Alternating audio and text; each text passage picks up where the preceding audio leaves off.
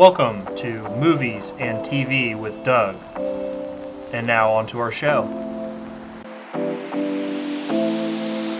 What's up, guys, and welcome back to Movies by Doug. Like I mentioned on our last episode, I was going to be doing one of the all-time classics from one of my favorite actors, Denzel Washington. And today is the day. We are talking Training Day, obviously starring Denzel, Ethan Hawke, and a litany of other big-named actors. Scott Glenn, Eva Mendes, Cliff Curtis, Dr. Dre, Snoop Dogg, Macy Gray. So really just a loaded cast for this movie. Obviously, Training Day is one of the all-time great American crime thrillers, directed by Antoine Fuqua, and it was written by David Ayer. So just absolutely loaded movie. And this is the reason it's an all-time classic. It's one of the more quotable movies of the 2000s, most definitely. We will talk about some of those quotable moments as the review goes along. But let's get into the actual movie itself. So we start off the day, aka Training Day, with Officer Jake Hoyt, who's at home, can't sleep. He looks over at the alarm clock. It's right about to go off, smacks it down. You can see he's nervous. He's overthinking everything. He wants to do a really good job because he's obviously signing up for a new promotion. He gets a call. His wife answers. It's the narcotics agent, Alonzo Harris. Alonzo Harris talks to the wife for a second, then puts Jake on the phone, tells him to meet him at 10. Jake Hoyt, he wants to do a good job. He's overzealous. He wants to move up in the world of LAPD system. That's where we first meet Alonzo. He's in the diner reading his paper, and Jake, goes up to introduce himself and starts talking to him, and Alonzo cuts him off immediately. Hey, I'm reading my paper. Fuck off. That kind of thing. Shuts him down completely until Jake tries to tell him a story. And at the very end of the story, Alonzo kind of dismisses all of the other part, and all he cares about is Jake never pulling the trigger on sleeping with his partner. It's an interesting interaction that kind of sets up who Alonzo is going to be throughout the rest of the movie. Next, we get into some of the day-to-day work that Alonzo and his unit does. Catch some college kids trying to buy marijuana.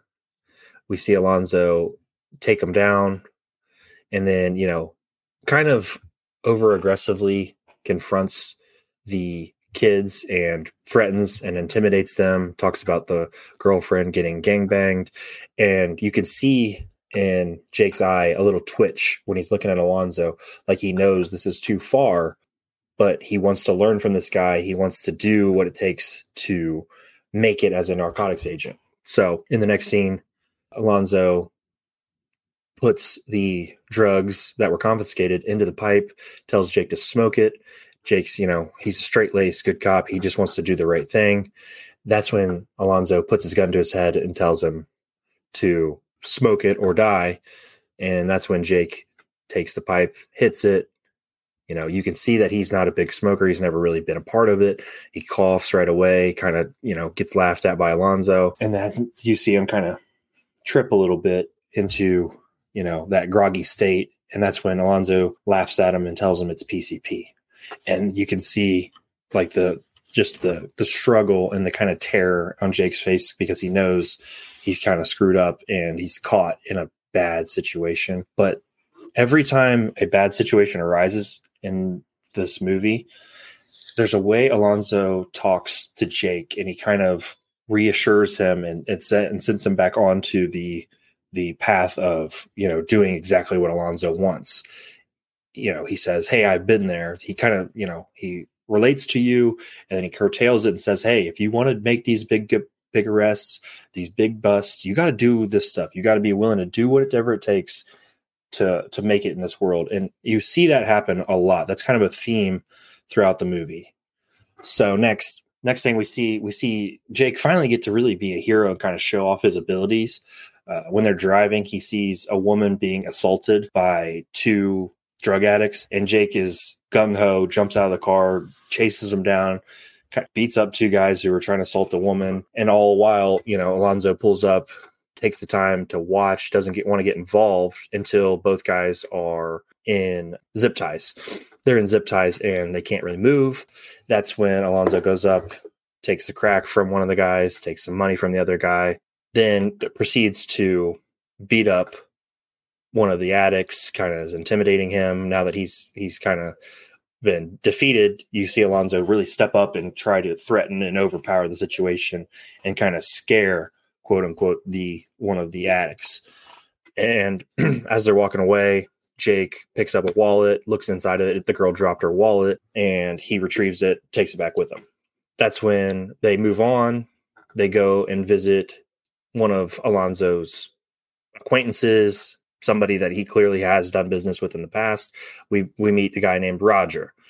Roger was an ex-cop, narcotics agent himself, who has turned into a drug dealer. And that's when, Jake meets Roger and he sees a little bit more of the world that Alonzo deals in. There's a line towards the end of the meeting where Roger says he's almost saved up enough money to move to the to get away from all this world, and that that is a little bit of a memento to think about later in the movie. Next thing we move on to, we meet Snoop Dogg, who's dealing on the corner in his wheelchair, and his name's Blue. Jake tries to buy crack from him. He clearly knows that Jake's a pig / cop. Immediately scoots away from the situation. Alonzo's like, go get him. And, Jake doesn't want to chase him down, but Alonzo tells him to go. There we go. Chase ensues. They knock down Snoop, get him out.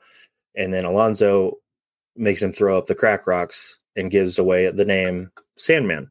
That's where we really see Alonzo kind of shift into a different mode. Use a fake search warrant to go into the Sandman's home where his wife and his kid are. And Alonzo steals $40K from the home, and he tells Jake, something that's kind of a recurring theme in the movie also. Do you want to go to jail or do you want to go home? And he says that throughout to people as he's interacting with them to try, and you can either take this hard way or you can take the easy way. And you see up until a point that everybody takes the easy way out. And that's another theme that kind of plays hand in hand with how Alonzo operates. So steals the $40K from the home.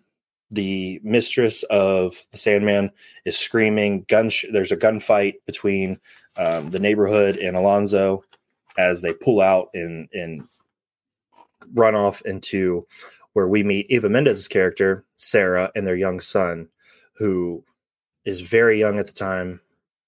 Kind of, you see the innocent side of Denzel's life in the movie. And Ethan Hawke's character, Jake, and the son fall asleep on the couch. He wakes up to Denzel with his gun pointed at his knee, and he says, hey, time to go. So they have a meeting with the trio of corrupt, high-ranking officials in the LAPD. Alonzo calls them the three wise men. These guys, to me, I think are somewhat playing with Alonzo, and they're clearly above him, and they have more pull than he does because he ends up having to buy an arrest warrant for $40,000 just to make that work. So yeah, the three wise men, they're laughing because they mention that the Russian mafia is hunting Alonzo over a large unpaid debt. At the end of the meeting with the three wise men, insists he's in control of the situation, tries to put on that bravado, and then trades in the $40K for the arrest warrant. That's when he calls in the rest of the narcotics team that he works with and sets up a plan to steal more money to pay back the Russians because he clearly owes them for his incident in Las Vegas that we hear about throughout the movie. So fast forward, we meet with the rest of Jake's team, and Jake realizes that they're at Roger's house, and he doesn't understand what's happening, but he knows that Roger is dirty, so he's okay with them, taking down Roger, getting the money, but he wants to turn it in, and everybody in Alonzo's crew knows that they're stealing the money and taking it for themselves and to pay Alonzo's debt. Towards the end of this scene, we see Alonzo's pushing Jake to kill Roger. Jake refuses, And then the men all pull their guns on Jake. Jake takes the gun from Alonzo, points it at him, and that's where we see a standoff. The whole time, Alonzo's been planning this. That's why he had him take the PCP-laced cannabis. He has, made these promises to Jake throughout his day, and Alonzo says again, do you want to go to jail or do you want to go home? And then Jake complies, gives the shotgun away, and that's when Alonzo turns and kills Roger by shooting him in the stomach with the shotgun. So Alonzo, again, calculated, cold, aggressive throughout the movie. You just see this guy who is just dangerous. So after that, they rile up everybody. Everything's cleared from the shooting at Rogers. All that stuff worked out. That's when we see Alonzo and Jake pull up to Smiley's home, the Mexican gangsters, for them to run an errand, quote unquote. That's when they walk into the kitchen. Smiley opens the box with the appliances in them. There's money in there. Jake sits down to play poker. That's when they ask to see his gun.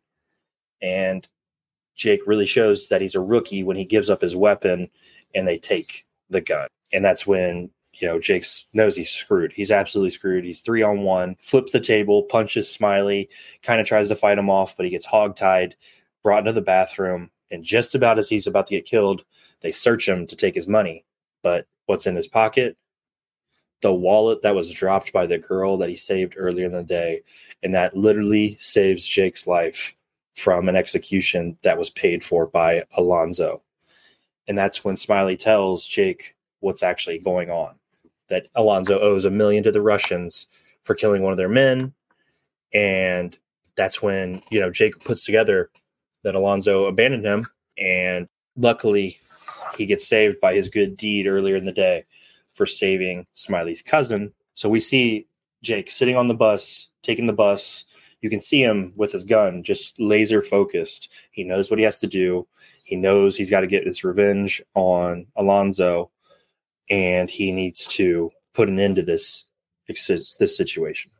So Jake gets to Sarah's apartment to arrest Alonzo, and he's getting ready to leave to take the Russians the money. That's when a gunfight breaks out in the home, and this is kind of an interesting moment to me. You see Alonzo's son get in between Jake and him during the gunfight. And, he's trying to use his son against Jake. To me, that showed that he didn't care about his son's life. He cared more about his debt and paying the Russians and putting his son in harm. But Jake goes above and beyond, saves his son, gives him back to the mom, and continues to chase after Alonzo. This is where they're kind of chasing each other on their rooftops, and Jake's trying to catch him. He gets caught, beat up by Alonzo, but as Alonzo's pulling away, he jumps on the car. There's a chase. There's a fight. He finally gets the gun away from Alonzo, crashes the car. And this is where the whole neighborhood shows up and actually supports Jake, because they're so fed up with Alonzo and the way he tries to run everything and tries to overpower them with his badge. And you can see where Jake finally says back to Alonzo, would you rather go home or go to jail? And that comes full circle for Jake. He heard it all day long from Alonzo, and he finally gets to that place where he can say it back to him and have the upper hand against Alonzo when he's been playing behind all day. And I thought that was such an important moment that Jake got to say that to Alonzo and got to show him he could handle it. Bone turns on Alonzo and says, tells Jake, we got you. You're good. Get up out of here. And that's when Alonzo goes on his epic tirade where he tells the neighborhood, quotes, you motherfuckers will be playing basketball in Pelican Bay when I'm done with you. And I'm putting cases on all you motherfuckers. And then, lets out the other line, banging on his chest, King Kong ain't get shit on me. And you kind of see the neighborhood slowly disperse because they know he still has that badge, but you can see all respect, any of that is out the window at this point in the neighborhood. That's when Alonzo gets in his car and starts driving, and he gets stopped at a red light, and a minivan pulls up next to him, and you can see he's a little bit suspicious, and he kind of, waits a second, puts the car in reverse, and he's boxed in. The Russians have finally caught Alonzo. They open fire on Alonzo with automatic weapons.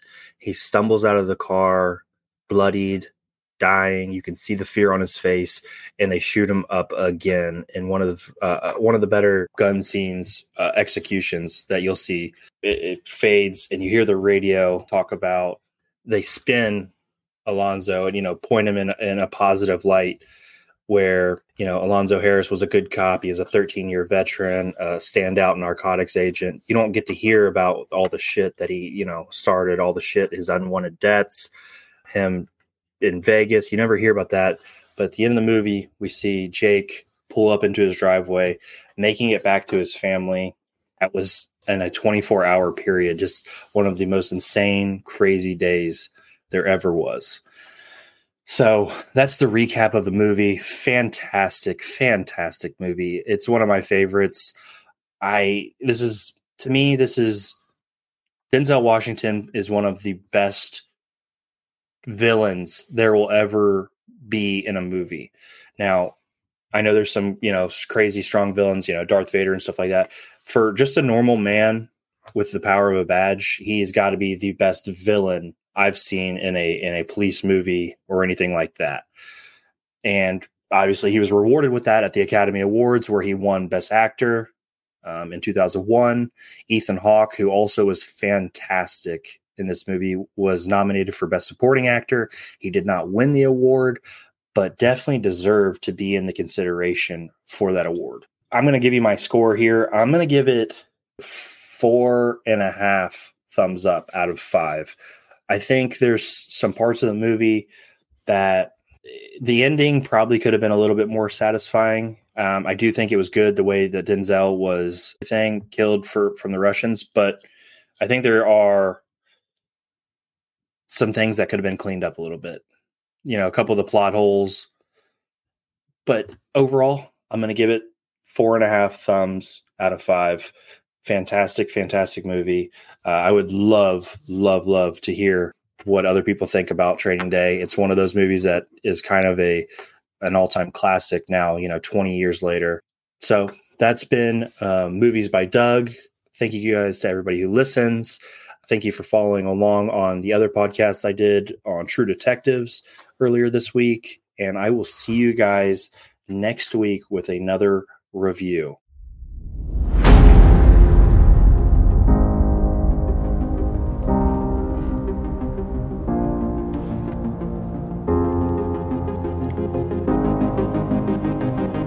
This has been Movies by Doug, and that's a wrap on our episode. Thank you for listening.